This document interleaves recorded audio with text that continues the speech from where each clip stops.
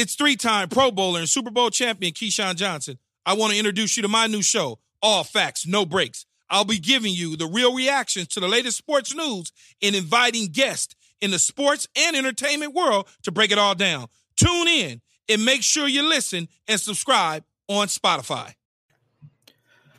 Welcome back to Dopamine. My name is Christian Rivera, and I appreciate you listening to this podcast. I had a bit of an aha this morning. And, well, first of all, at the start of the podcast, just 5 seconds ago, I literally said, welcome to Dopamine. But I've decided to rename the podcast Dopamine and Other Happy Chemicals. And the purpose of this podcast from the beginning has been something about personal journaling and logging my personal growth experience. And I think somewhere along the way, somewhere my life circumstance changed and I became much more desperate and in need of financial support and trying to make something that I enjoy doing satisfying and sustainable. And in that effort, I think I ended up overthinking and overdoing it and sabotaging myself. Overthinking and overdoing in the sense that I perhaps tried to cling too much to specific models or specific lines of thinking or specific ways of approaching ideas and concepts. And what I think has been the strength of this podcast has been the diversity of sharing my own human personal experience, what I'm thinking about, what is going on with me, what I care about, and what I've been using for my own personal growth and kind of leading by example, I guess, but not really leading. I guess the word leading is not right there either, because it's really just sharing. And then you do with it whatever you want to do with it.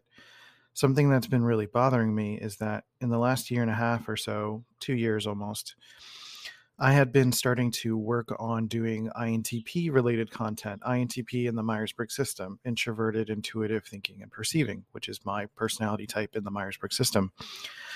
And I started to feel like, specifically in this realm, I had a lot of advice that I could give. And I do, and I have, and all of that content is valid and valuable. But then I reached a point where, for me personally, growing using that specific model has not been as helpful anymore. And so I've been thinking about how I started to solve other people's problems. I started to do personality profiling. I started to do to make courses and started to make content based on other people's requests. And that started to feel icky to me. There was something about starting to do intellectual labor that started to feel really gross. You know, I'm not necessarily a lecturer or a teacher. By that token, I'm going to close this window real quick. We've been putting bird seed outside of our window, and that's attracting the birds, which is lovely because that means it's getting a little bit warmer, and very okay with that. So minor consequence in the background is having maybe a little bit of chirping, but it'll be okay. I promise. So what was I saying? I basically started to feel like doing this Myers-Briggs specific and like personality specific content started to feel like intellectual labor.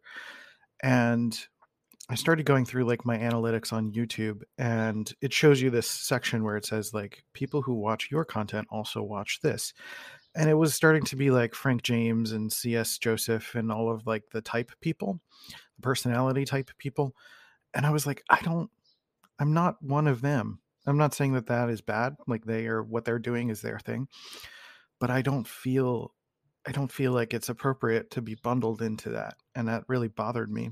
And I'm like, am I being as authentic as I feel like I could be? Am I betraying myself by trying to fit into this analytical bucket?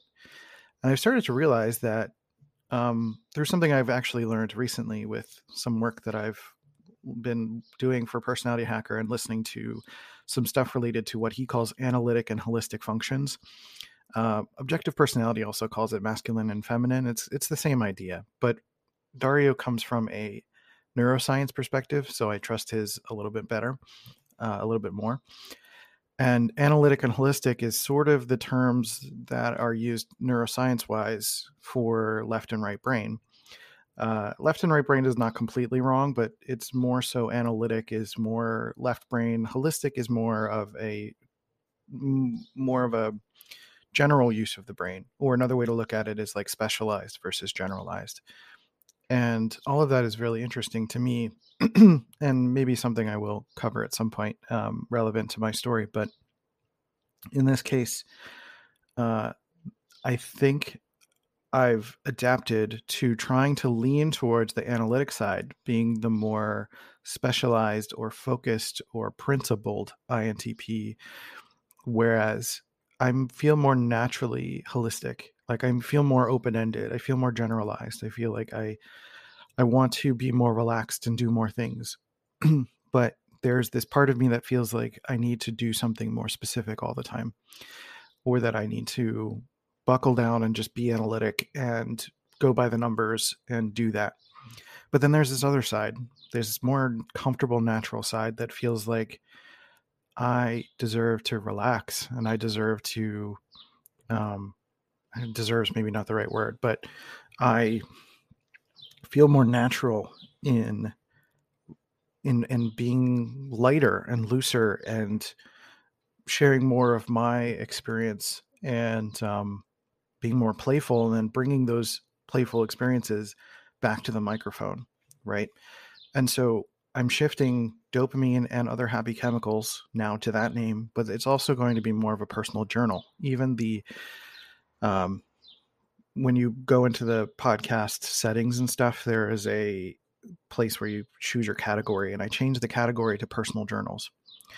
And personal journals is just what this is, and what has been, for the most part, what this podcast has been is me sharing what I'm learning, me sharing what I'm going through, me sharing things that I figured out. And this is another example of something that I'm figuring out, is that like I don't want to intellectualize, because there's a part of my history where I was sort of, I feel like at least that I've been sort of abused in that area, that I've been used as an intellectual device. And I don't like that feeling. I really don't like that feeling. That that feels like I'm being used as like a tool, or not being considered to be human. And with the past few years, really tapping into my own humanity, that feels more distant than my authentic experience than ever. This idea of being someone that just is a harborer of information and a reflector of information. I don't want to be that. That's just not, that feels shallow now. That feels like something I don't want to do anymore. And so I'm in a pursuit of living a more holistic experience, a more well-rounded experience. I'm dropping these specific focuses. I'm going to still talk about, an INTP experience. I think my courses are still valid in that they are based on my personal experience, and those are growth-oriented programs. But I also want to get out of this mindset of turning everything that I learn into a course, or to try to be a teacher or a preacher or a lecturer or someone that is trying to do intellectual labor for someone else, and help you think. I do like creating clarity for people and answering questions or asking questions and being supportive in that sense. But when it comes to information, like you can Google stuff. There's so many people online talking about personality types that no one else can talk about my experience. Other people can talk about books. They can talk about ideas. They can talk about which personality type smells like Cheetos. Like I like, have fun with that.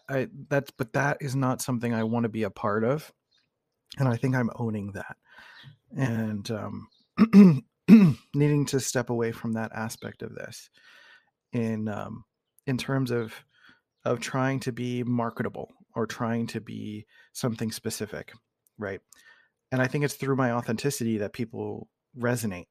I think that's most of the people that I've gotten high praise from respond in a way that's like, I resonate with that experience, or I feel that way too, or thank you for sharing this, because I haven't been able to figure it out, but because you've shared your experience, I've been able to piece it together, or I've been encouraged to go experience things for myself. And I think that's part of what I want to bring to the table in terms of sharing my experience.